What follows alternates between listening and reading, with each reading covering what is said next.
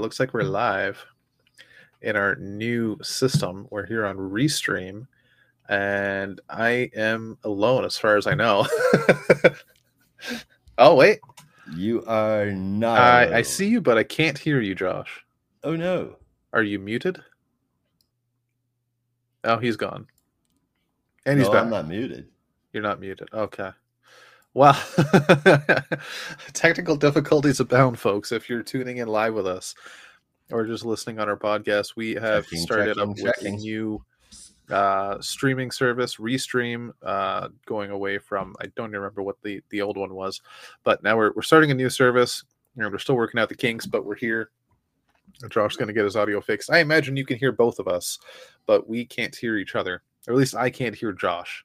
Josh can hear me. I can hear you. Imagine, yeah. I can read his lips, but that's not going to work for 2 hours.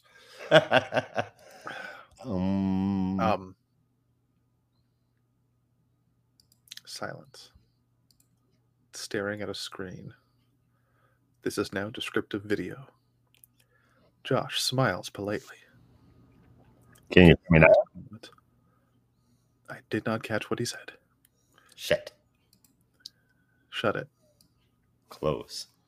Huh? Okay, I lost it. I'm not that good at reading lips, let me face it. Oh, man. Fun times. I am sick again, folks, as is my whole family. My daughter was teething. She got sick. I got sick. My wife got sick. And my mom is sick. It's not still been nothing great around here.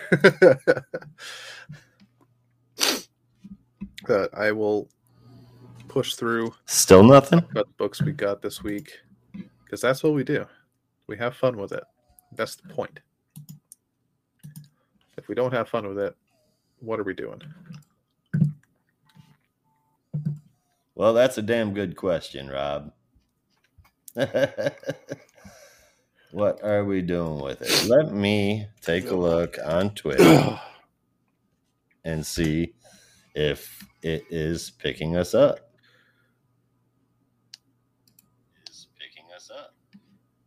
I can hear you on the stream.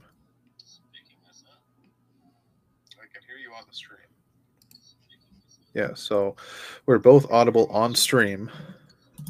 Just I can't hear you on our call.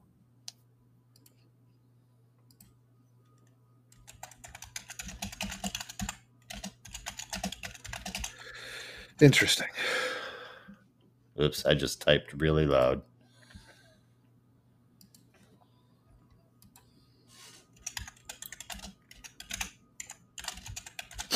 Okay. I'll take a minute to talk about some news. I don't have any personally, but Brandon has sent me his list. Brandon's not here with us this week again. He's a busy guy this semester. School's like just taking up all his time. But like he said last week, he'll be graduating this year, so by the end of the semester, hopefully he'll have a lot more time to join us. He does plan to be here next week. At least we're making plans to make sure all three of us are here next week, and it should be a good one. But for now, I'll get into the news that he has sent. Excuse me. Starting off, he's finished part 1 of Naruto the manga, and that was pretty cool. Believe it, as he says. Yeah, he was telling me a couple of weeks ago when he was on the show that he's just become a fiend for Naruto manga, which I don't blame him. I really don't. Also, Josh sent him an incredibly kind gift, and he sung Josh's praises from the highest mountains. He doesn't know it, but that Beast Boy actually helped his mind relax to the point where I could take a home exam that I'd be stressing about. You should have seen me. I was typing at super speed like the Flash, but really that's basically 2 gifts he gave me, Beast Boy and academic encouragement. Ain't that something? Josh is Santa Claus. What a sweet guy. Honestly, I agree with you, Brandon. Josh is an incredibly kind soul. He's got 2 more things, and they're both creator-owned. Suck it. As he says, first, Peter Sneiberg and Ivan Reis have gone exclusive to Ghost Machine, as Brandon is very excited, me and Josh are crying on the inside that Ivan Reis is no longer DC. And fingers crossed for Scott Collins and Doug Mankey next, which, Brandon, what the fuck, man? No. Wouldn't want him to go exclusive, but I totally think the Ghost Machine guys should appreciate Jeremy Adams and Fernando Passerin about a creator-owned book as well. Just don't take them off DC. God damn. I know the DC crowd is crying, but your boy is eating good knowing all the juicy Image books we're about to get. Also, that book from Tomasi and Snyberg looks adorable. The title is Hornsby and Halo. Secondly, you got advanced copies for Dan Waters and Ram V's 2 new shared universe miniseries, The One Hand and The Six Fingers. That's quite the shared universe. What do they call it? The Palm universe or something? I don't know. And they look so fucking pimp. I'm kicking myself because I haven't had time to read them yet. And no, Brendan, we have not heard about it. So you are the indie corner guy. You're the indie guru. So anyway, it looks cool as hell, and I can't wait till the start of break next week when I'm finally done with the semester. Hell yeah. Next week. All right. So yeah, that's the news we got. That's what Brandon has to say.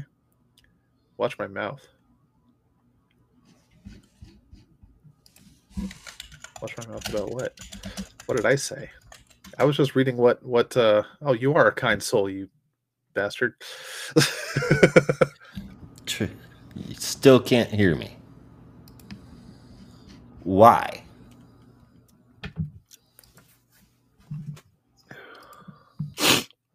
Oh man.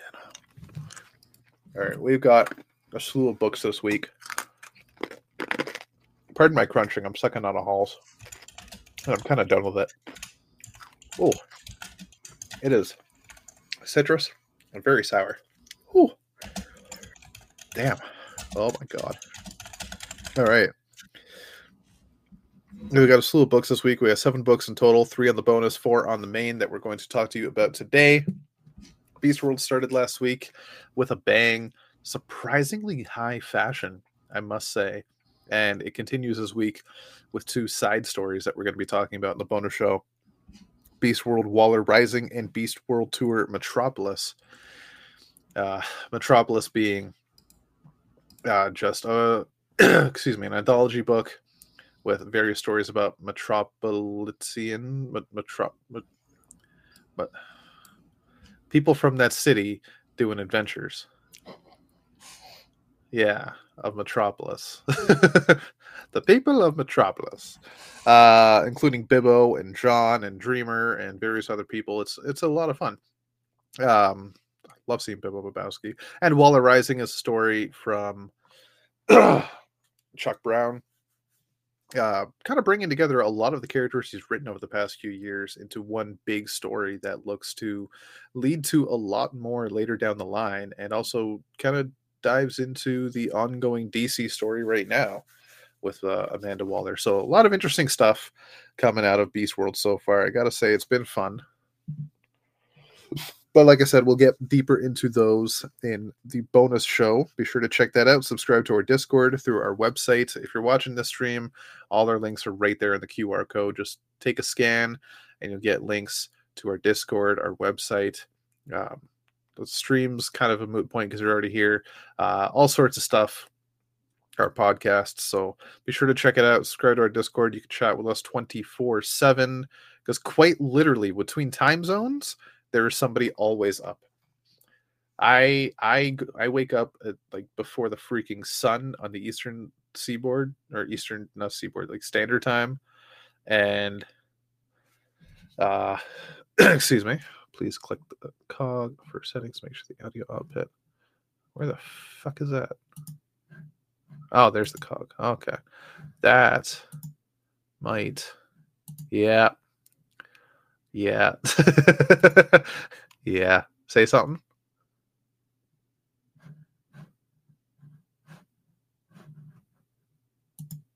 No, that didn't work.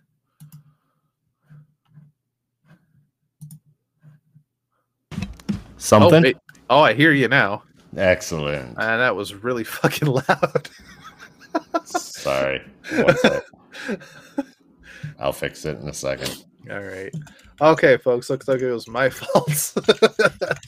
Like I said, brand new system. We are still working things out. I didn't realize that the default would be nothing in audio output. Literally, it said there is nothing for output. Why it would do that, I have no clue. But we're here. We are here. It only took me forever to get to join us, but to join you, Rob. I mean, technically, me join you. We've both been here. I just couldn't hear you because I'm a dummy. Dummy, yeah. It happens. Doesn't make you a dummy. Dummy. Yeah. I miss the dummy button. I really hope WWE gets LA Knight to bring that back, unless it's like taken by Impact Wrestling. But I really hope LA Knight finds a way to have the dummy button just once for a promo. That'd be fantastic. It really would be. Yeah, it really would be. I would be down with it for sure. Yeah, that'd be a lot of fun. All right. Well, be a lot of fun. I told you Brandon's news. Do you got any news? I do not. I do not have any news. It has been. Well, I mean, I went to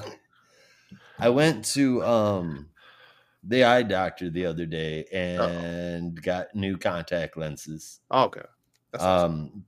I needed them.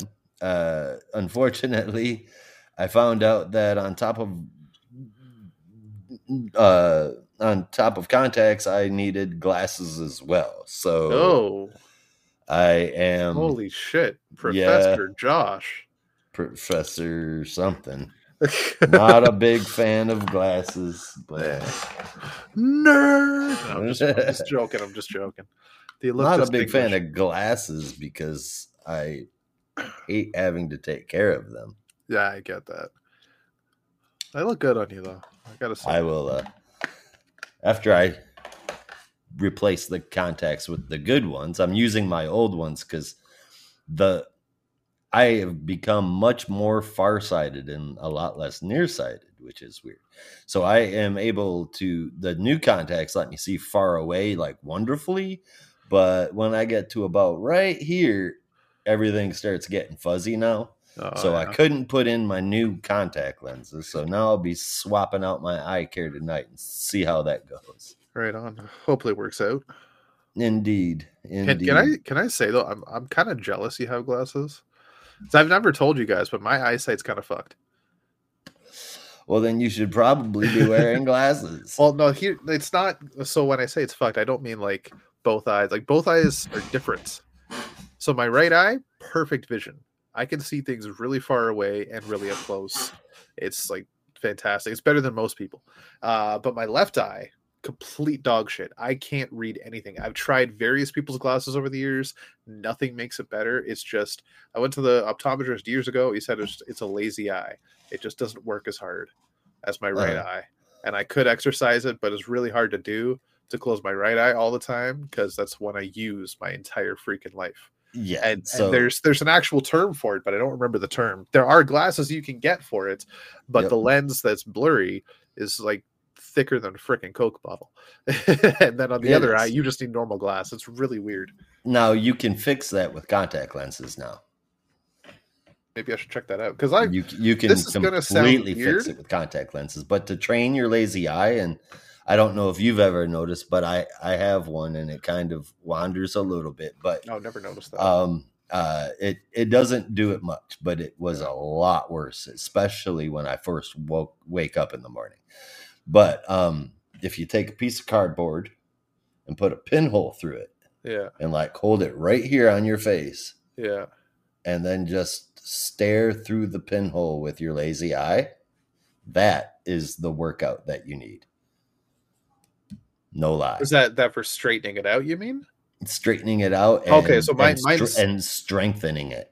Yeah. So mine's not like a wandering eye or anything. It's like they're in sync in terms of movement and placement. It's literally just everything's blurry. But strengthening it is what I need for sure. But also, you need a damn eye doctor. Yeah. Because this is going to sound weird, but I've always wondered what it'd be like to look out of both eyes. Then yeah, you definitely need an eye doctor. Yeah, like I do like realistically, not theoretically, realistically, I do look at both eyes, but Mhm. this side of my face is like it's just off in the distance. Like it's my peripheral. It's not my main, I right? understand. I gotcha. Yeah, Gotcha. yeah. It's so weird. But yeah, that's Oh, me.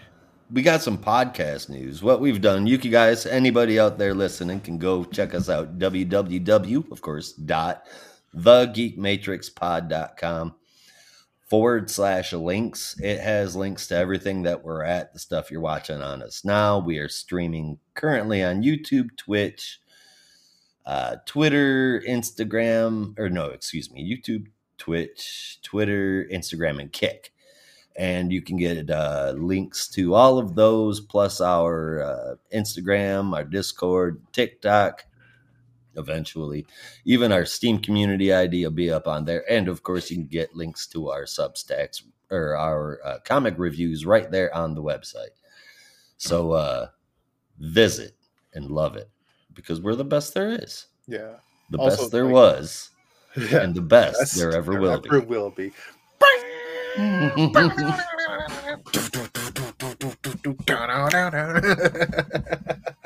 Hell yeah. Oh god, I love that opening guitar riff from the Heart music. Absolutely. I'm not in love with Natalia's wrestling, but I love that intro. I don't know how you could not. Yeah. I don't know how you could not. Also, it's not Twitter anymore. It's X. No, it's Actually, not. It's okay. Then the closest I'm going to get to it is calling it Twittix. Twittix. So Twittix. there's. I would say Twix, but I mean, I like Twix more than that. It's That's fair. Twittix. Yeah. Definitely Twittix. You like left Twix or right Twix better? Oh, my friend, it is always the left. Right on. Hell yeah. So I have realized though that Twitter is now called X for a reason, and that's because it's the social media that everybody used to use. It's like their Beautiful. X. Yeah. Yeah. Oh, I love that. That When is gorgeous. I when will be using it too. when people said Elon Musk was a futurist, they didn't realize how true it was. Like he called that shit when he renamed it X. Right? Ain't that the Yeah. truth? Yeah. So Get hand cream, Josh, take it away. you forgot hand cream. Josh, take it away. All right.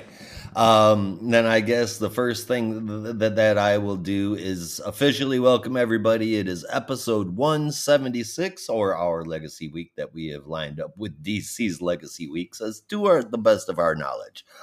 Legacy Week 4532.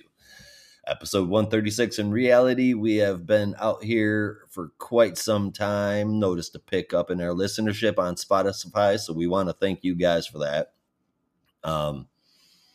Again, getting in on everything from our Twitter to our Blue Sky. What you're really missing is access to our Discord. It is $2.99 a month. You get in there, you get to hang out with awesome people like Rob and Brandon, Kirk and Caitlin, Jess and Jeremy, and Isaiah too. He's usually cool. And I'm there to argue with everybody as well. So you get There access. are rare moments you agree with Josh. There's It does happen. Rare moments that I am Really agreed with, but Yeah. we keep it civil for the most part. And y'all need to get there. All of our podcast episodes get put there. Show ideas get put there. All kinds of stuff. Yeah. It's a lot of fun. And you're missing out. Really, you are. It's a damn shame nobody's joined us. Over the course. See, we started off with Slack. Slack's a little limited. I got talked into moving to Discord. I didn't know nothing about Discord. Got talked into moving into Discord. Discord itself is pretty fun. You get all these neat little bots that come in there. But let me tell you that over the course of the past 3 years, has it been 3 years? It's going on 3 years. Yeah. I think Brandon said that next February will be the third anniversary of me and him joining.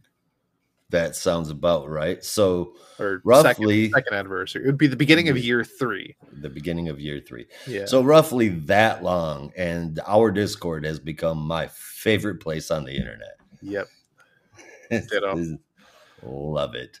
Because But there's no animosity, and if there is, it's very tame. right? That's where our closer came from. In the Geek Matrix, you're not alone. In the Geek Matrix, everybody has a home. Right on. Got people of all different kinds there, and we all managed to get along. Maybe that's because there's a face to the name, and we're not hiding behind a weird icon on Reddit.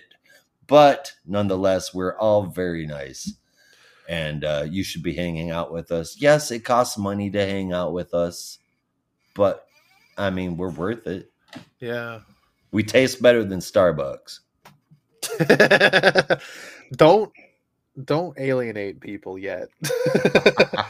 I've had many an argument about people with Starbucks, and just it's either bitter and disgusting as shit, or it's way too sweet to the point it's no longer coffee.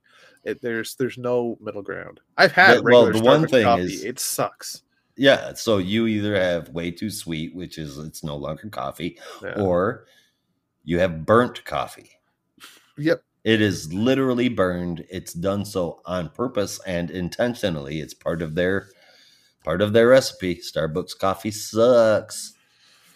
Yeah, I really don't understand how the hell it picked off. No, the best fast food, and I will classify Starbucks as fast food because if you think it's not, you're wrong. But the best, it counts. The best coffee out there that you can get through a chain drive-through that I have found in all of my 762 years is Tim Hortons. Oh God, buddy. The best. Okay, that does a long time since you've had Tim Hortons coffee. It has been a long time. I have fond memories of Tim Hortons coffee. Can I just tell you right now? You've made 2 big coffee opinions.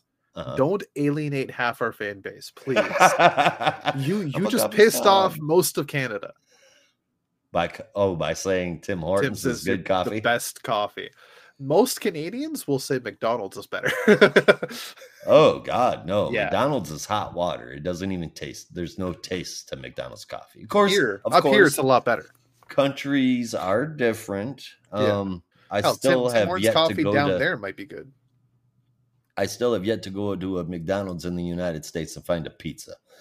However, I had been to Canada many, many, many times, and on 3 separate occasions, quite a number of years apart, I went, and all of them had a McPizza. So when the fuck was that? Oh gosh, early 2000, between early 2000 and 2010, you could go, and it was about this big, like a personal pan pizza, and they called it the McPizza. I don't remember this. And this is Southern Ontario you're talking about, because that's where you went. Yeah. That's where I live. I never saw that. That's crazy. That's insane. No way. Okay. I'm a little annoyed. That had to have been like small town. No, well, I mean, not GTA. Sarnia. Fuck. Yeah, I think it's say Sarnia. Up north. Yeah. Bloody Sarnians. It's really weird there. A home for Letterkenny and Shoresy. Make Sarnia a home for Letterkenny? Oh, no, that's where they film it. Oh, is it really? Yeah. Yeah. That makes sense. Things look a little run down there. Yeah. So that's when they say, like in the show, Shoresy takes place in Sarnia. That's because that's where it's filmed. Oh, I guess I never noticed that before. Yeah. Huh. Yeah. Those were my stomping grounds for a long, long, long time. Also, speaking of Letterkenny and Shoresy, this marks T-minus 16 days until the airing of the final season of Letterkenny. Rest in peace, ye great show. 12 seasons. Hell of an undertaking. Indeed. Which means as soon as it's over with, I'm going back and binging the whole thing. Oh, you have to, yeah. 100%. Yeah. 100%. Specials included. So I have a dilemma now as well. Like years ago, I think just after season 6 or around season 6 airing, found at Walmart on a good deal the first 5 seasons in one box set. Oh no. So how do I go about getting the rest? Do I wait for all 12 seasons in a box set, or do I just buy the other seasons by themselves? You know what you do. You buy the other seasons by themselves. Uh-huh. Wait for the full box set to come out. Right. And then just look for the case. Genius. I like it. I like it. I don't know how I'm going to find just the case, but I'll figure eBay, it out. bitches. That's Just how like, you find everything you can't find. Just like Futurama years ago, I think it was just after the movies had come out, Amazon had a deal, Futurama, the whole series on DVD, and I bought it. And since then, it came back on Comedy Central, and now it's back on Hulu, and there's like 5 more seasons than what were initially in that box set. So again, I think I have now what's conferred to as a relic. It says Futurama, the complete series, and it only goes up to season 6. Oh, then I'm going to say, yeah, probably. Yeah. I think it's interesting. Side news on my part, we cleaned up back here. Fucking finally. Maybe that's why I'm so sick. I don't know. Cleaning makes you sick. We switched sides, so all my stuff is over here. Still got to organize it. Once I build my computer, I'll have a bit more space here too. But I got all my Gundams, I got my Green Lantern comics in full display, and I got like a whole bunch of reading material just sitting here waiting for me. It's a beautiful thing. Burger King. Yeah. Suck it, Kirk. Burger King rocks. That's hilarious. Right, that was actually the not really a discussion, more of a debate we had on the Let's Fight channel, which is really just fights about food, of best fast food breakfast. And Kirk is convinced that Burger King is just disgusting, but maybe that's just the ones in Saskatchewan. I don't know. The ones around here aren't bad. They're better than McDonald's most of the time. Everything is better than McDonald's most. I agree. I actually wholeheartedly agree. And I do, so as much as I'll say McDonald's coffee is better than Tim Hortons, it's actually harder for me to get McDonald's coffee than Tim Hortons coffee. Like Tim's is in abundance around here. So I do still drink it. And I enjoy it for the most part. It's not that great, but it gets me through the day.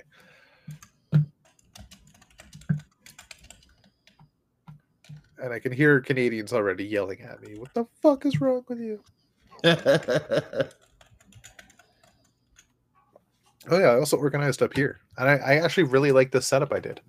With fuck, it's not gonna go, is it? Lanterns. I got them in rainbow pattern. Wait a second.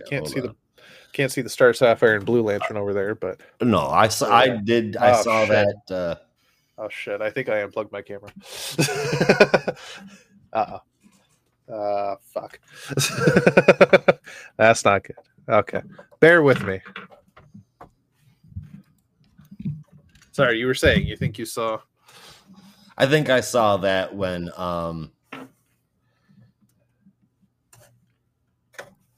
you shared those pictures in Discord with us. Yeah. Yes. Yes, you did. All right. Everything seems to be streaming beautifully. We are live on Twitter, streaming easy.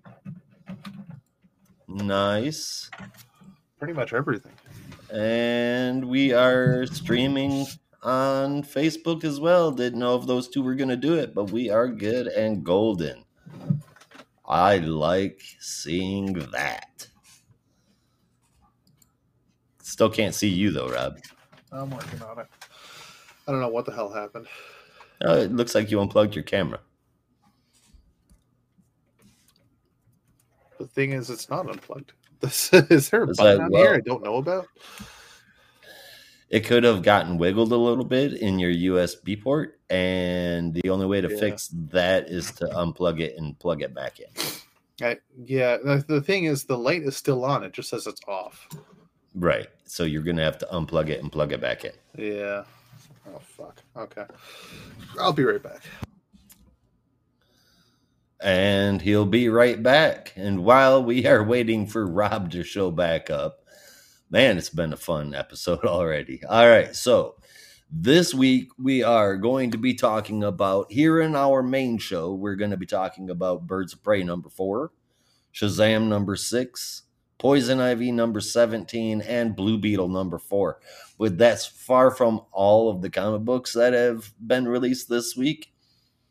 There's also been Fire and Ice, Welcome to Smallville number 4, Batman Santa Claus Silent Night number 1, Superman 78 The Metal Curtain number 2, Batman number 140, Beast World Waller Rising, and Beast World Tour Metropolis. Those are all out. We'll be covering the rest of those books. The ones not on the main show, we'll be covering those in our bonus spotlight show, where we put all of the best books and books that just didn't have enough room for the main show.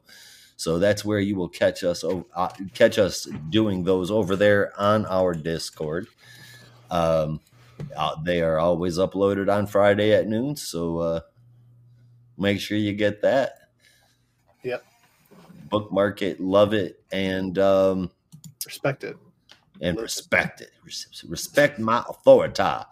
But those are the issues that we are going to cover, and with us already well on the way, I suppose that we should probably get into the books. I think so. Also, next week, can I just say before we get into that, next week we see the release of Batman. Oh, fuck off, Luther. Batman, was it 478? Yes. 428. 428. Oh, Jason Todd. Yes. Jason Todd Facsimile Edition, or is it calling it the Faux Simile Edition, which is a reprint of book 3 of the 4-part Death in the Family. I think it's book 3. Where Jason Todd was killed, but this ends with him surviving. And it's the alternate cut of what would happen if he lived. And I am really hoping that it leads to some kind of Elseworld story. Like, it seems really random for it to be coming out now. No. Because it's not really an anniversary or anything, is it? Not that I'm aware of.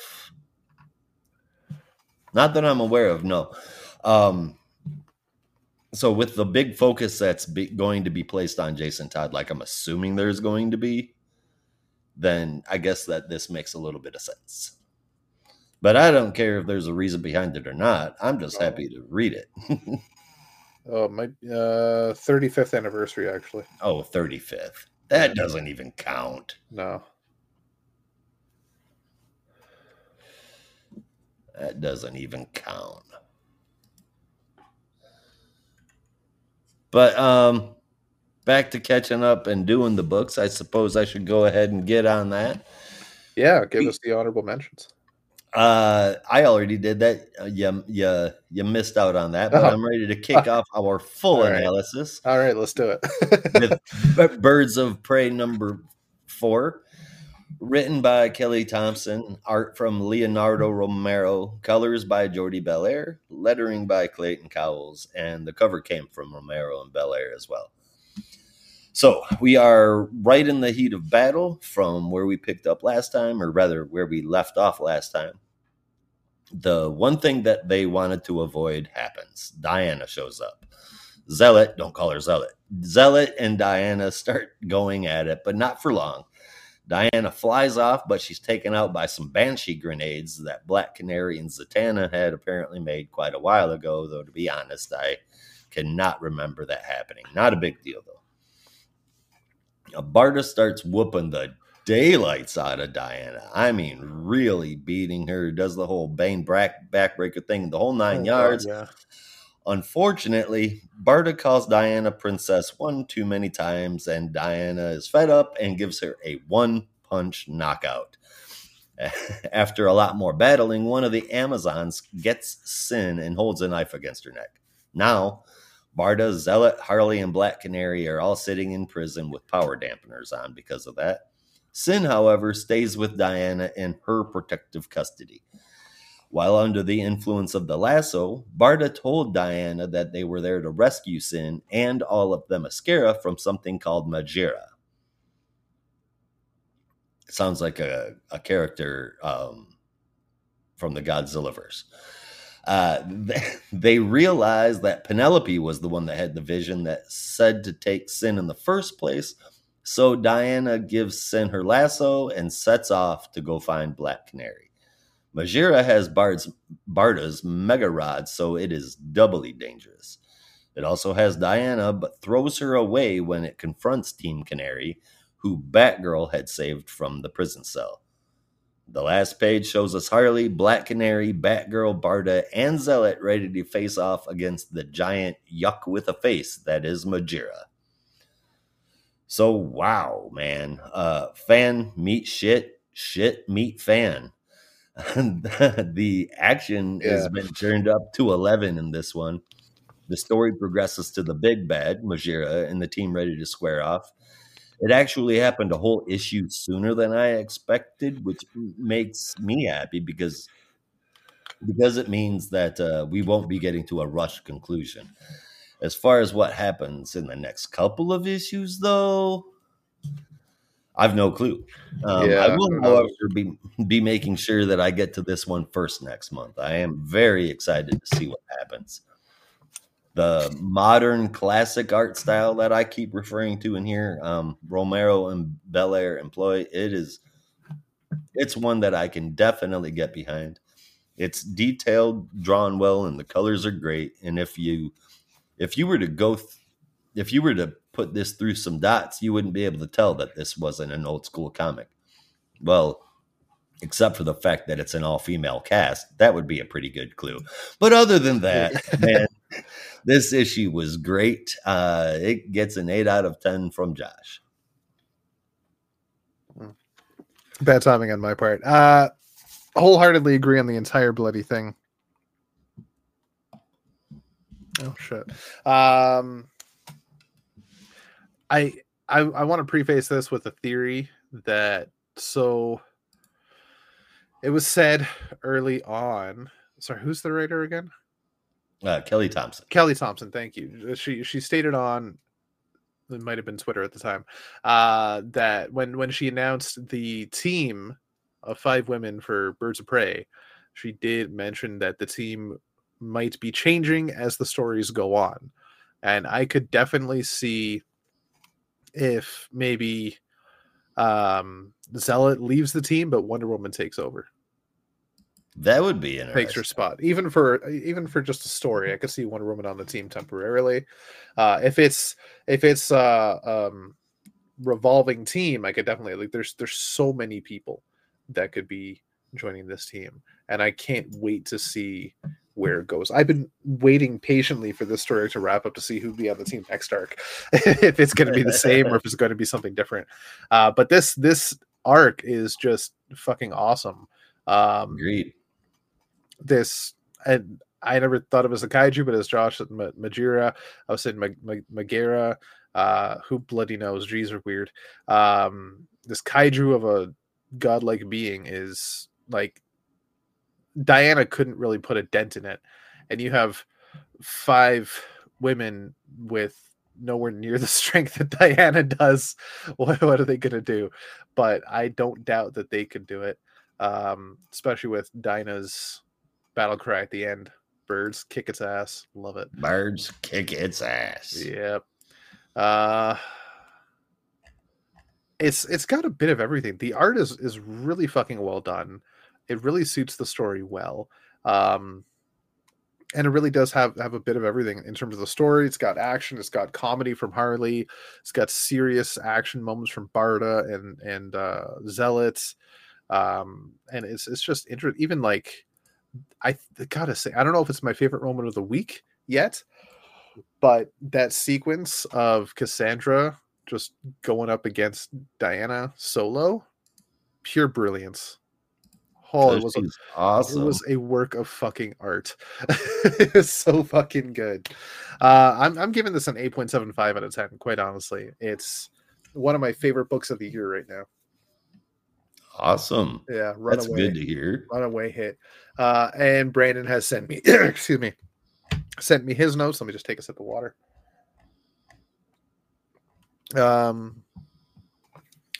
He says, "Oh man, where to begin? Issue 4, and I'm still crazy about this book. Yeah, that seems like a good place to start. Barda nearly taking down Wonder Woman, kind of pointless, but undeniably cool to watch. It's just a fun-ass Birds of Prey book. What more do you want? With 3 fairly, really solid issues so far, I'm surprised to say this issue is probably my favorite. The drama, the action, the Barda. Wait, sorry, Rob, don't read that part out loud. Otherwise, Mr. Miracle is going to come for my skinny ass. Whoops, sorry, Brandon. Too late. If you hear a boom, start running. But hey, what exactly made this issue work so well? It felt like finally all the characters have settled into where they're supposed to be, especially Dinah, Zealot, and Harley. Dinah has really embraced her role as the leader of the Weird Birds lineup. Zealot is fully committed to the mission, and Harley, well, she's just doing her best. But quite honestly, Brandon, her best is fucking awesome right now. And yes, while some people are still pissed that Harley is part of the team, I think she worked really well in this issue. What's killing me right now is the mystery of what exactly Megara wants from Sin and how exactly this ties into this alternate future with Meridian. I suppose we'll just have to wait to find out. Ugh, I need just more now. How about Leonardo Romero? Pretty good at that art stuff, am I right? I'm so glad they've recruited him over from Marvel. He's absolutely killing it on these pages right now. That whole sequence with Cass sneaking around in the trees, genius type shit. Okay, and then he vamps a bit. Who's your favorite Bird of Prey right now? Who's mine? Yeah. Bruh, come on. Cass. Yeah, of course. Easy. What do you think? Batgirl. Batgirls are always the best ones on the team. Oh, yeah. It's Batgirl. It's Cass. What do you think is Brandon's? Brandon's favorite member of the team? It's gonna be Zealot or Barda. And see, he's got a soft spot for the gods, but he's also got a soft spot for the cats. I'm gonna say Big Barda. Big Barda. Well then, so he goes on to say, you probably think I'm gonna say Dinah or Cass. but it's actually Zealot. So you were really close there, Josh. Yeah. Right. Who would have thought she'd make for such an interesting team member on a mainstream DC team, no less? Still fairly clandestine, but much more exposed, I should think. Also, when are we going to get backstory on Xana's relationship to the Amazons? I'd take a whole issue for that, or a one-shot special written by Kelly Thompson, of course, in a heartbeat. 8.5 out of 10. Right on. Agreed. Excellent work, man. Yeah. We have a little bit of chaos, a little bit of mystery, a little bit of ass kicking, a little bit of magic, and what? A little bit of magic, and a little bit of magic. Yeah, a little bit, I suppose, with the Banshee grenades. It's weird to say, but I feel like this issue may have at least those things in common with the next one. Exactly, especially the magic. Excuse me. This is Shazam number 6. Is it 6 already? Wow. It is 6 already. Oh man, I forgot to queue up the credits page. Bear with me. Written by Mark Waid, art by Dan Mora, colors by Alejandro Sanchez, lettering by Troy Patiri, with that cover brought to us from Dan Mora as well. Did you just have it written down? Yes, of course. Wow. Okay. I have everything Fair written enough. down. It's the only way I can do this. Right on. Thank you, Josh, for the credits. As soon as I got to them, you started saying them, but thank you anyway. Right, so we pick up where we left off last issue. Billy is confronted the gods at the Rock of Eternity, and he is basically telling him to fuck off, or not really. Put up or shut up is more like it. Put up or shut up. And that's Put when him up. Put him up. Ooh, you're good at that. So, like, can I tell you? I know that's a Cowardly Lion, but every time I hear it, I think of, oh my god, what's his name from Hanna-Barbera cartoons? Snagglepuss. Yeah, I think of Snagglepuss. I don't know why. He's got Just the same kind of voice. credence, yeah. But I always think it's Snagglepuss saying that. I was like, no, that's not right. It's not Snagglepuss. That's I hear that every time. But anyway, yeah. And so Freddy shows up and says, look, if Billy doesn't want the power, give me the power. I mean it. And this is where we pick up at the beginning of this issue, shocking the hell out of Billy and the gods. And Freddy then whispers to Billy, just go with it. I'm scamming them. Just pretend to fight me. So they have a big fight and talk to each other throughout. This is Freddy's buying him time for backup to show up. And as they go on, try to figure out what the hell the gods are going through, and they realize that maybe, they figure out some shit about Mercury. He's a speedster, but also a trickster, so some shit's going on. And then they realize that the gods are taking over his mind, and then Zeus realizes that they're killing time, and realizes they're tricking him and threatens them. But that's when the backup shows up, and it is their their family, their siblings, Darla as Bullet Girl, Pedro as Mr. Atom, and Eugene as Eugene the Invincible, all equipped with various magical weapons and armor from the Rock of Eternity itself. Also, Mr. Dinosaur as Spy Smasher, which is just awesome. And as Eugene calls them, the new Squadron of Justice. Billy and Freddy are just enamored. They're in shock and happy, and the gods just laugh their heads off. But that is when Darla, as Bullet Girl, and if you remember that old character, I thought was his name.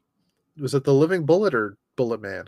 Bullet Man. Bullet Man. I might be confusing him with the Tick Tick character. Back in the day. I think there was the Tick had a character called the Human Bullet. Oh. Well, then, yeah, you must. I remember that. It was this guy that dressed up. He had the same kind of helmet, and he had a cannon in his backyard. And when danger would arise, he'd climb into the cannon and go, "Fire me, boy!" to his son, and his son would like shoot him across the city. Oh wow, fun times! Oh, the Tick was fantastic. Did you ever watch the Tick back like the old cartoon? Very sporadically. I saw the live action show a few times too. Right. The cartoon was fucking. I mean, I need to go rewatch that. That was just fantastic. Anyway, right. So Bullet Girl gives them what for, shooting herself right through them, taking a couple of them down in the process, and then Pedro takes over, and Eugene gets in on the action, and even Mr. Dinosaur, Spy Smasher, his briefcase is like a TARDIS. It's bigger on the inside, and he just sucks up Achilles. Oh no, it's not Achilles. Who is that? Nah, it's one of them. One of the gods. He sucks up one of the gods in the briefcase. Yeah. Atlas. It's Atlas. Excuse me. Achilles is the one in the Ares helmet, which really confuses me. But that's besides the point. Eugene also is carrying the Eldritch Ibistic, which seems to be a magical rod of unknown power. But it even turns Zeus into a duck, which was quite funny for everybody involved. But that doesn't stop Zeus because quite the quack. He's quite the quack, yeah. He's quite the quack. Zeus is no stranger to turning himself into animals, though, since he slept with almost every species on Earth. So he turns himself back in a very disgusting fashion. Tries to stop the action, but that's when Billy uses one of the magical tools to teleport himself away and find Solomon, away from the danger, up on a cliff, watching overhead. And Billy convinces Solomon to, if he takes over Shazam's body, or the captain's body, the captain can use Solomon's wisdom at his fullest to basically knock off the control that the other gods are trying to muster. And it works. It does just that. And then the captain then convinces Zeus, talking to him, that maybe if you want respect, you have to earn it. Go live with the people, do good things, and help them instead of just try to control them. And that is when Zeus agrees, and they head off their separate ways. The day is saved, and as the family begins to put the tools back, Mr. Dinosaur sees the Chamber of Souvenirs, aka the closet, and is just like in love with the chaos that is within this Chamber of Souvenirs. He loves to organize things and keep things in neat, tidy order. So Billy offers him the job, but he says, no, my supervisors would never allow it. Besides, I am so behind on filing your records. My supervisors are on their way here just now to administer punishment. And they are just that. In a flying saucer, a whole bunch of dinosaurs have arrived, and they find parking space in a very flat area of planet Earth, which happens to be, anybody? Kahndaq. And that is when Black Adam shows up to say, you're violating my airspace. Fuck you. And now next issue, we're going to have the Captain versus Black Adam with space dinosaurs. Hell yeah. Josh, I know you've not been a big lover of Mark Waid's current Shazam run, but I really hope this issue is kicking it off for you, because it had a lot of fun. It had a lot of history to it with the new Squadron of Justice, Bullet Girl, so many throwbacks to older characters, which really is, I think, in my opinion, the backbone of Shazam in this day and age. Being such an older character, and from so many different comic books, so many different comic companies, it's got such a wide girth of interactions. It's a prime magical specimen. And this issue, while I do feel the ending might have felt a little flat or a little rushed, I still really enjoyed the story, and it was a lot of fun, and it really captured that childhood wonderment, I will say. And the art from Dan Moore is just fucking fantastic, as always. You knew Black Adam was going to show up eventually as a Shazam book, so I'm happy to see it next issue. Good thing he wasn't the first story, though. Don't kick it off with Black Adam, leave it for later. That's exactly what we're doing, is showing up in issue 7. I'm giving this an 8.5 out of 10. Solid first arc. I cannot wait to see where they take it from here. Oh, man. Of course, the art is amazing, as always. And Sanchez makes the gold that is Dan Mora shine even prettier. And we are on issue number 6. Issue number 6, and I finally got an issue that I enjoyed. Yeah. It felt very much like a Shazam book and a lot less like a Mark Waid of the Day book. Although not feeling like a Shazam book, that's not been the biggest of the problems. That's neither here nor there, other than to say I feel like leading up to this, it's kind of felt bland. And while the story has, for the most part, been bland, this takes it to another level. It was really fun, and I enjoyed it a whole lot. I'm going to give it a 7.5 out of 10. Right on. Which I think might be the highest score I've given a Mark Waid book in a year. Might be, which is just still bloody crazy, but I can't argue. I can't argue that. 2 years ago, you would have asked me if I would ever shit talk a Mark Waid book. I'd ask you if there was something wrong with you. Yeah. Unfortunately, I got to be honest, and I can't just play favorites. Yeah. Life would be easier that way if I could play favorites. I'd just not read the comic books that I don't like and just say they're shitty. So I was reading ahead on Brandon's notes. I can't wait to see his Blue Beetle review. Anyway, yeah. So he says, new Squadron of Justice versus literal figures of Greek myth. Perfection. Enough said. Also, fuck, Dan Mora is so good. Zomga. I haven't heard that word in a long fucking time. Zamga. ZOMG. It's so OMG. It's ZOMG. Like you have to go straight to the end. Every close up of the captain is just Fucking gorgeous. millennials. No offense, millennials. I'm just kidding. Is Brandon even millennial? He might be Gen Z. Honestly, dude, I don't know. All I know is that everybody other than boomers is younger than me. Pretty much. Technically, I'm on the. You're Gen X, aren't you? I'm in that weird 3-year area between Gen X and millennials. Well, the Gen Y is before you. What? Or is Gen Y after you? It goes boomers, Gen X, millennials, and then Gen Z. I know there's a Gen Y in there somewhere. I heard the one that comes after Gen Z is Generation Alpha. Yes. No, but Gen Y is like older. I thought it was boomers, and then I guess it was X and then Y. Unless Y just doesn't exist anymore. Y just doesn't exist. That's because they started calling my little 4-year group Zennials for like a mix between Generation X and Millennials. Yeah. Yeah. But, all I know is everybody's either way older than I am or way younger than I am. And I've got the attitude of a young person with the face of an old person. You've got the attitude of a young person that you just said fucking millennials. Well, somehow there's something wrong with this picture. I don't play Zom. That's all. It's not used as much anymore. Or Yeet. Yeet. Well, neither is Jey Uso anymore. Can't. Doesn't stop my kids though. God.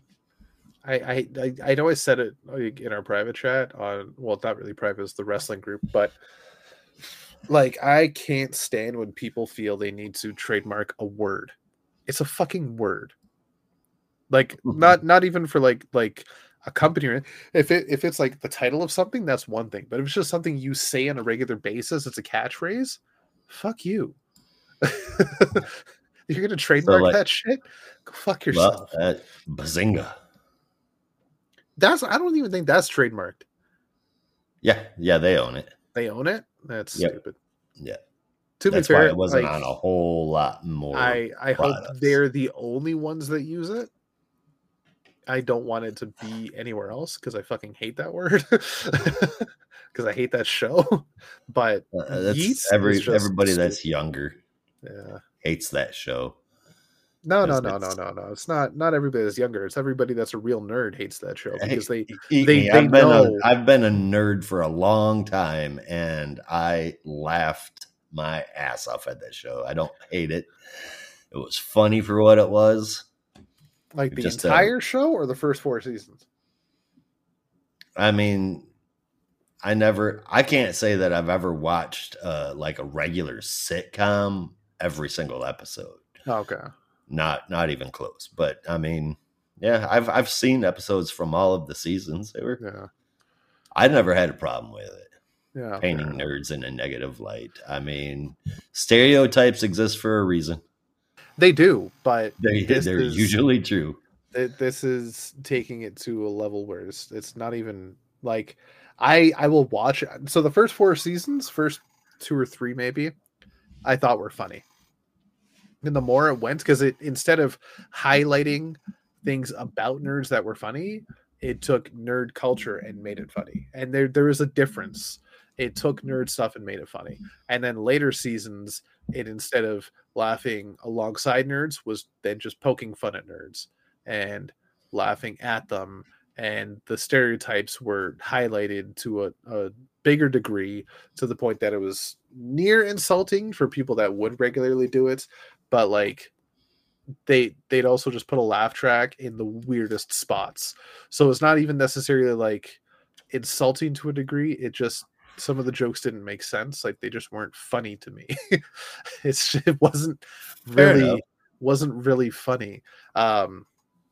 Though some people have done that with Friends. They've posted videos of, you know, Friends is fucking horrible. Now it's got funny moments yeah, throughout the whole thing. It's got funny moments throughout every season. My wife is a Friends fanatic. yeah. I've enjoyed it. I It enjoyed is every episode. so wrong on so many fucking levels.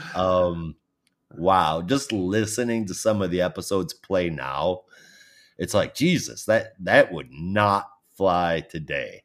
Well, that's why it Not came out even in the close. 90s. But it's like every single episode is like, whoa.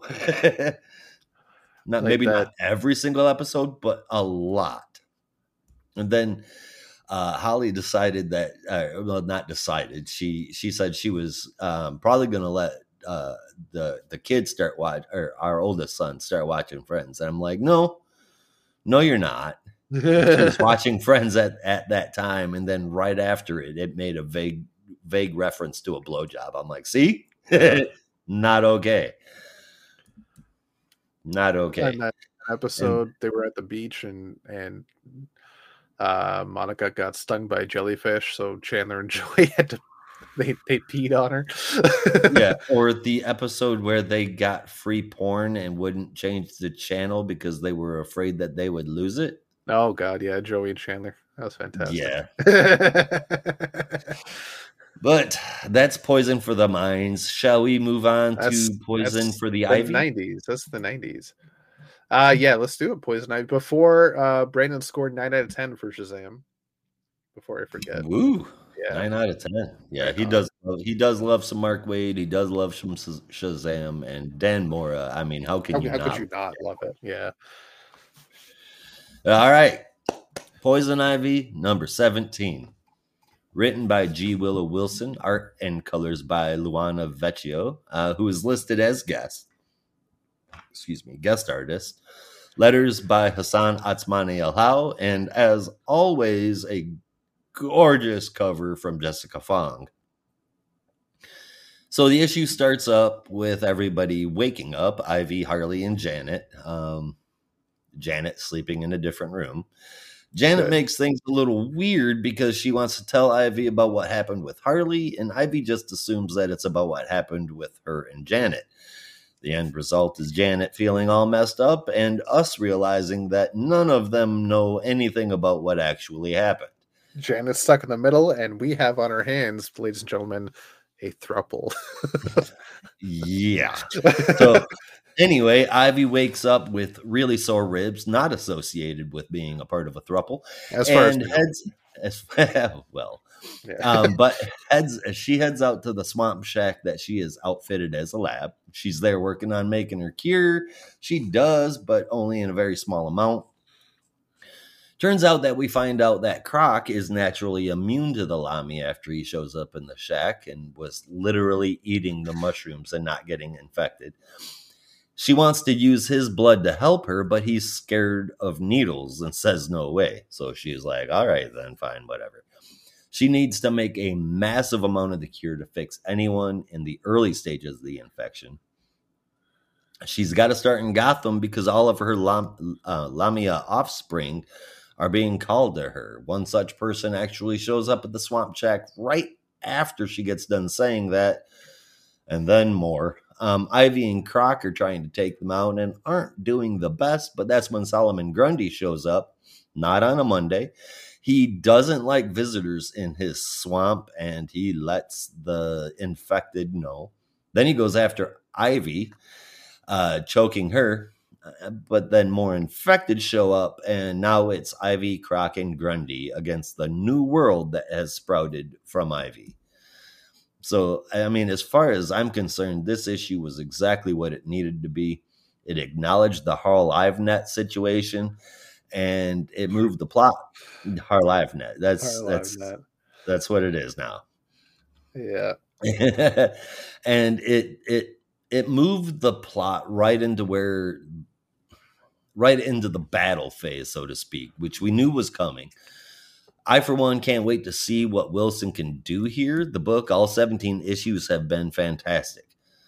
But there's been very little actual action done in a big way. While Vecchio's style doesn't really match what we've seen in the issues so far, it's still really good and it serves the story well. Line, color, light, and shadows, they're all great.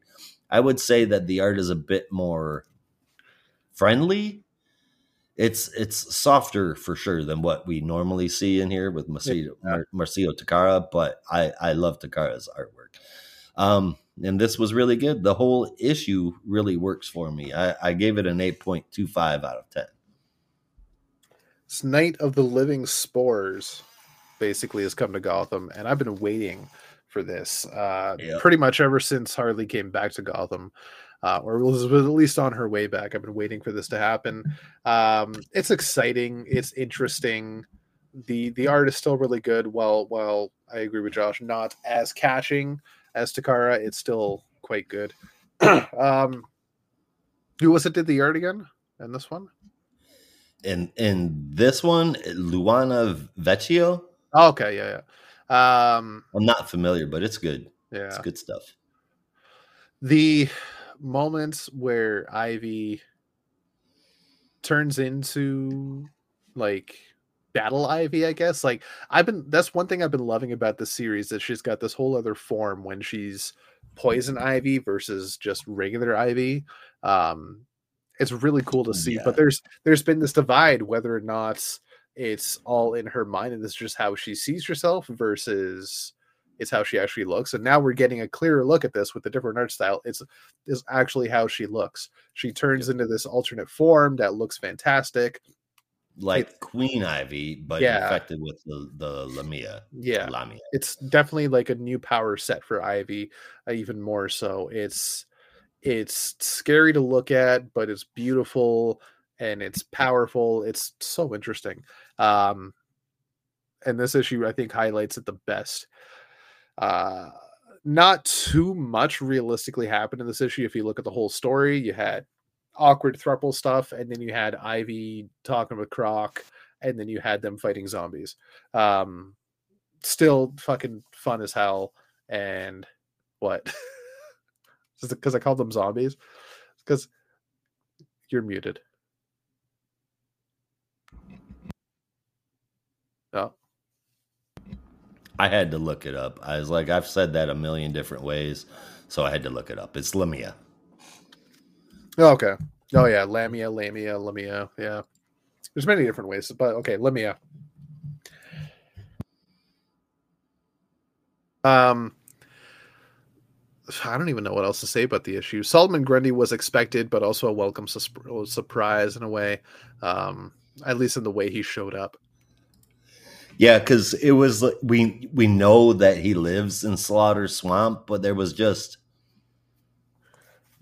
a whole lot forecasting it other than a number of issues ago when Croc gave Ivy the swamp shack that he said there's other people in the swamp that aren't quite so friendly. Yeah, you could telegraph that that's Grundy because that's basically his home. And I wouldn't be surprised if even Swamp Thing shows up at some point. I know he's from a different swamp, but it's still the Green. So He's everywhere, baby. yeah. Fuck, I honestly don't even know how to like what to score this. Like I want to give it high, but it's not like amazing. Oh, let's fuck it. 8.75 out of 10. It's a solid issue. That's pretty damn high. Yeah. What was your score for it? I gave it an 8.25 out of 10. Okay, not too far off.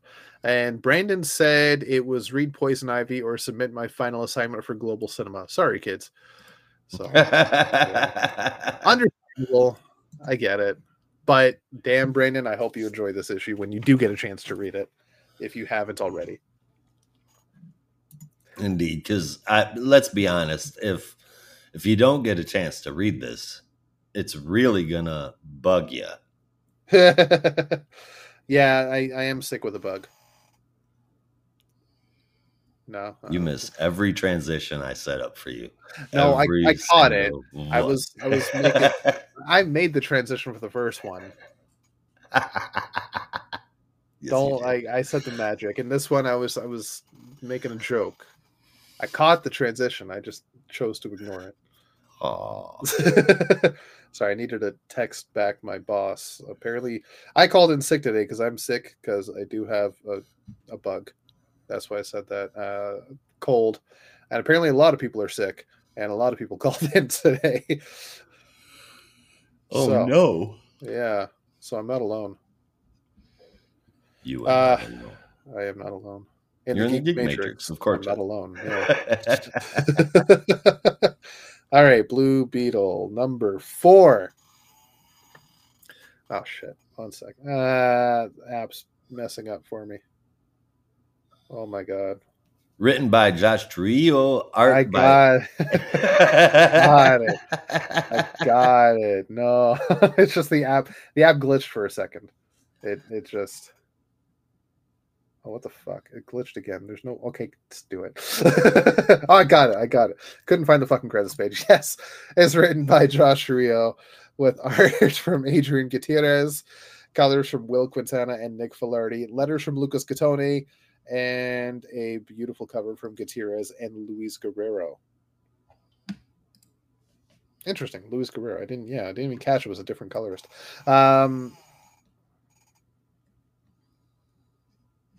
Hold the phone. Not even near my phone. The cover artist is the same as the interior. Somehow, I don't believe that. The line work, the colorist is different. Yeah, but like even the pencils look so different. On Beetle? Yeah. Nah, I mean, not that's far just off, but that's just more time. That's I all. guess. All right, fair enough. Sorry, bear with me. Bearing. Being sick sucks. Excuse me. Okay. So, Brenda is with. Excuse me. Shiza. Victoria Cord when she gets a huge bouquet of flowers from none other than Lex Luthor to say sorry about Ted, and she just burns them because she doesn't want to deal with mad scientists. Plus, he's in prison. That opens Brenda's eyes a little bit. So, just what the fuck is up with Victoria? But we'll get into that a little later, I imagine. Jaime is still working at his aunt's diner. Overtime, just cleaning up the place for like the 5th time. And as his aunt say, just go home. Like, I know you're worried about what happened to Ted. You want to protect us, but we'll be okay. Go take care of some stuff. And as he leaves, he is found by Uli of the Horizon and says, we should take a walk. And walk they do. Just as Paco goes up to Xiomara on the outskirts of the Horizon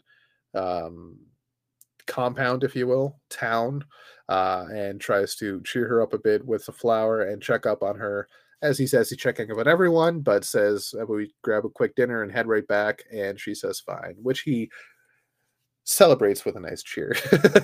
We then see in Egypt the blood scarab is still alive and has worked his way out of the sand from underground. The scarab is basically telling him he's failed and says, you must continue or you will die. And as we find out, his name is Javier Balsualdo. I looked him up. Don't recognize the name. As far as I know, there's been no DC Comics character prior to this, so he's brand freaking new. But at least we have a face of the name. Now the mystery is where the fuck he came from and why the fuck he's doing this. We shall see. So catching up with Uli and Jaime, they are on a long excursion, checking stuff out, just talking about the safety of the Horizon. Jaime's position as the Blue Beetle and what they were doing there. She shows off a bit of her own abilities with technology, that she basically controls it as most, if not all, of the Horizon can, but hers is more powerful. And then she says at the end that she enjoyed their date, which freaks out Jaime a little bit. And then he flies off in his Beetle suit, calling up Starfire. Also, a little nod to the movie. Uli is wearing a shirt that says Zolo on it, XOLO, for Zola Madurena, who played Jaime in the live action movie. Nice little nod there. I like that a lot. I think you're muted again, Josh. I was, but it was awesome. Not being muted. Yeah. I agree. Sent over with Paco and Xiomara. They have their own little discussion about Jaime and her role as, I think she's Nitida. I still got to figure out which. I keep forgetting which one's which. But her own Beetle persona. And just her place in all this and saving people. And she's not too confident in her own abilities, but Paco is, and gives a brief history on Jaime and how. Oh, okay, never mind. You're talking about the girl that's with Paco right now. Yeah. That is the Gold Beetle. Yeah, but they have their own like names. There's Nitida and I don't remember the other one. We're gonna go with Gold Beetle. Okay, Gold Beetle. Right, Shoot, so. we can't go with Gold Beetle. There's another one that's already called Gold Beetle. Damn it! Oh yeah, and she's awesome. Very, very, very awesome. Damn it! All right, so I thought that sounded familiar. Anyway, yeah, Xiomara is her civilian name. That'll work. Yeah. Right, so she's not too confident in herself, but Paco gives a rundown of Jaime's history and how no matter what odds were stacked against him, he fought through because he needed to. Like, you can't let that happen, and it won't happen. And he's always got Jaime's side, and Jaime's always got their side. And with that, between loyalty and love, and Paco says that she's part of the family now. That just brings her closer to him, and they share a kiss. But as that happens, Fadeaway shows up along with gimmicks, which old Beetle villains, if you will. To which Paco's like, "Oh, fuck this," because he can't catch a break either. They're there to help out, or at least do something to help save their butts. But now Jaime is met up with Starfire to try and get the skinny, or try to get some advice, if you will, and how, like, after his talk with Uli, Uli basically said that he needs to find a way to make that final move because he hesitated in the desert to kill the scarab, or blood scarab, because he's not a murderer, but he says he thinks he needs to because the blood scarab knows a lot more about him than he likes. And that he's full of anger and stress and he doesn't know what to do. Starfire says you don't need to. There will always be another way, but Jaime's doubled down on his resolve that maybe this is the only way. And Starfire says, no matter what, we will be on your side. So then Jaime heads off to Victoria Court in a surprise meeting and asks her, if you wanted to kill someone like me, how would you do it? To which she leaves with, what an interesting thought. Because if anybody would have had the technology to kill him, and therefore the blood scarab, it would be her. Right. Yeah. Yeah. Very, very tame issue. Very, very, very tame issue this week, or this month. I still love the art. I'm still loving the story. But this felt like a stepping stone issue where there's not as much plot progression. It's just like, okay, let's get some people where they need to be, which is not a problem. It's just very, like I said, a very tame issue. Still rather enjoyed it. We'll see next issue where it all leads and what's going to be happening going forward. It's number 4, so we're not too far into the story. I think it's well placed for where we are. But between Paco and Jaime having their romantic evenings was a lot of fun.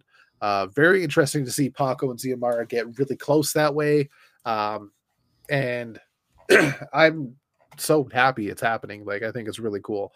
And now Jaime's got, so I'm still going through like the old Beetle stories, but Glimmer or Gimmicks and maybe like fucking Fadeaway, thank you. They were villains, right? Yes. Mm-hmm. So it's interesting that, these villains are now on his side. and they're there to help. That his little family, his little familia, as Paco calls it, is really growing. So it's nice to see. I give this 8.5 out of 10. Very solid issue. It's been a runaway hit for me, even from graduation day leading into this. Has been again one of my favorite books of the year. Easily, it's just good. Yeah. It It's the second best Sentai book on the market right now. Did No, I've yet to read any of the Radiant stories, so it might be the third best Sentai book I on hear the stands right the now. Radiant stories are flat out amazing. Yeah, That's what I hear. yeah, I've only read Radiant Black, but it's good, man. yeah. Good stuff. And Mighty Morphin Power Rangers at Boom Studios is just grade A stuff right now, so it's hard to compete with the OG. Supposed to be getting a live action movie coming soon, aren't we? Could have swore I just saw I something don't even about know. that. It could be like they are now rebooting the series, like in Maybe terms of that's what it is. yeah, in terms of the actual Rangers run, like they just did Cosmic Fury earlier this year, and that basically like tied up the entire like from Mighty Morphin Power Rangers to this. That's one long shared universe story, and that's just like okay, it's done now. Now we're going to start over. Right on. Little crazy, but we'll see where it goes. We'll see where it goes. Yeah, I but mean, anyway, worst thing that could good deal. happen is that they just forget it. That could be the worst, yeah. Or they follow the movie that we got. That would be pretty fucking bad. Anyway, Blue Beetle. Blue Beetle. For me, I got to say for a number 4, it feels like the story is exactly where it should be. We needed a little breathing room to set things up and for people to become more familiar with the horizon and get the setup for the story. But let me tell you, man, the story is great.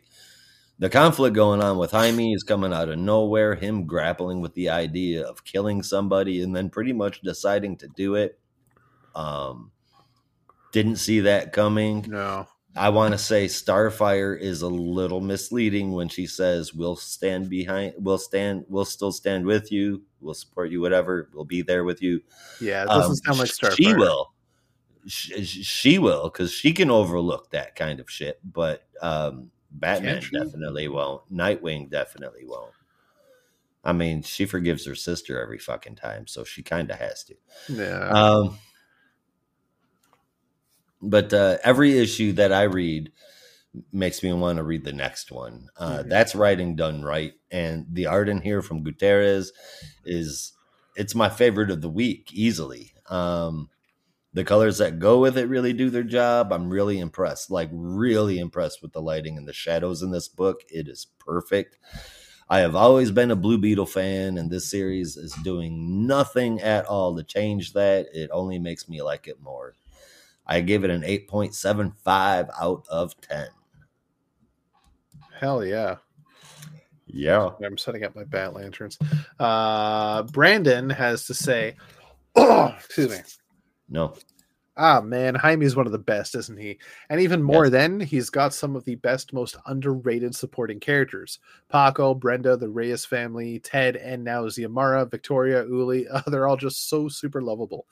Most people would bemoan having a side plot where Paco and Ziamara go on a date, but not me. That's My Impatient Friends is a way to help flesh out all your characters, and it's fun as hell. Even seeing Jaime and Uli get around Palmera City was great. Really, that's what made this book super interesting for me. The characters. The Beetle stuff is an interesting plot, but I'm invested in how Jaime is continuing to grow into his new life and status. It's just great stuff. Also, is it just me, or was there something kind of romantic between the moment between Jaime and Corey? I sincerely hope that is not the case, because she is way too old for him, and also, what the fuck, how could she? I mean, it's not the first time she's shacked up with a human that wears a blue and black suit. No, not even close, but yeah. I don't think I didn't get that at all. I really didn't pick that up. I could see where it could be perceived that way because of the backdrop of the moon, and the coloring there, but I really like the conversation was decidedly not romantic. Yeah, So I didn't pick yeah. that up at all. Also the tease at the end that Jaime might kill the blood scarab. Oh shit, Rob, can you pull up that meme of Homelander saying it's perfect because that's how I'm feeling. My biggest regret is not getting my copy of Blue Beetle #1 signed by Adrian Gutierrez at NYCC Manwada. And then he goes, "Oh my god, shut up about Comic Con. We get it. You think you're so cool." Rob and Josh probably. Oh my god! What about Comic Con? You think you're so cool? We get it. God. Probably. Yeah. 9.25 out of 10 from him. Excellent. Did I give my score? I don't remember. I don't remember either. I think it's 8.5. Right on. 8.5 it is. Yeah. If that's not what it was before, that's what it is now. Exactly. All right, I guess that wraps things up. Yeah. You want to do a top 3? Let's do it. Should we start with Brandon's? Yeah, let's start with Brandon's. Okay. So he had at number 3 Birds of Prey, at number 2 Shazam, and at number 1 Blue Beetle. With his favorite moments, I just has excuse me, a little cut out of the image here, so I gotta figure. It's the end of the date where Uli says it's a date, and then Jaime kind of freaks out and then flies off. Yeah, that's his favorite moment. All right, Josh, what do you got? All right, so mine are almost like Brandon's, up to including the issue that the favorite moment comes out of. Number 3, I gave to Birds of Prey. 2 is Poison Ivy, and 1 goes to Blue Beetle. And my favorite moment actually occurred in a caption box. When Victoria was speaking, we got a caption box and it says, "For more dead chords, check out Blue Beetle #2 from 1967 and Forever Evil #1. Yeah. that shit made me giggle. Yeah. Easily got my favorite moment. That was funny. It was. For more about dead chords. That was great, man. That was great. What about you, Rob? Okay, so it's really hard to pick a top 3 out of these 4 because I enjoyed all 4 of these books, but I will say Blue Beetle's an honorary number 4 because it realistically is number 3, but Poison Ivy takes that spot for me. So you have Blue Beetle, then Poison Ivy at number 3, and then it's really fucking hard to pick between the two, but I'll say Shazam and then Birds of Prey. All right. Yeah, with favorite moments, definitely, as I mentioned earlier, I've decided it's Cass going up against Diana and just messing her shit up. It was so fucking good. It really was. Yeah, I think I read that part like 3 times in one go. It was so like I finished it, flip back, go. Oh my god, it was so good. Yeah. Right on. Yeah. Yeah, and indeed. All right. Well, that is the show. Thank you, everybody, for watching. We will be back next week covering all of DC's weekly releases. Same geek time, same geek channel. So that is the show. We're getting out of here, and you'll have to as well. Be careful out there. And remember, in the Geek Matrix, everybody has a home. In the Geek Matrix, you are not alone. Peace. Finger guns.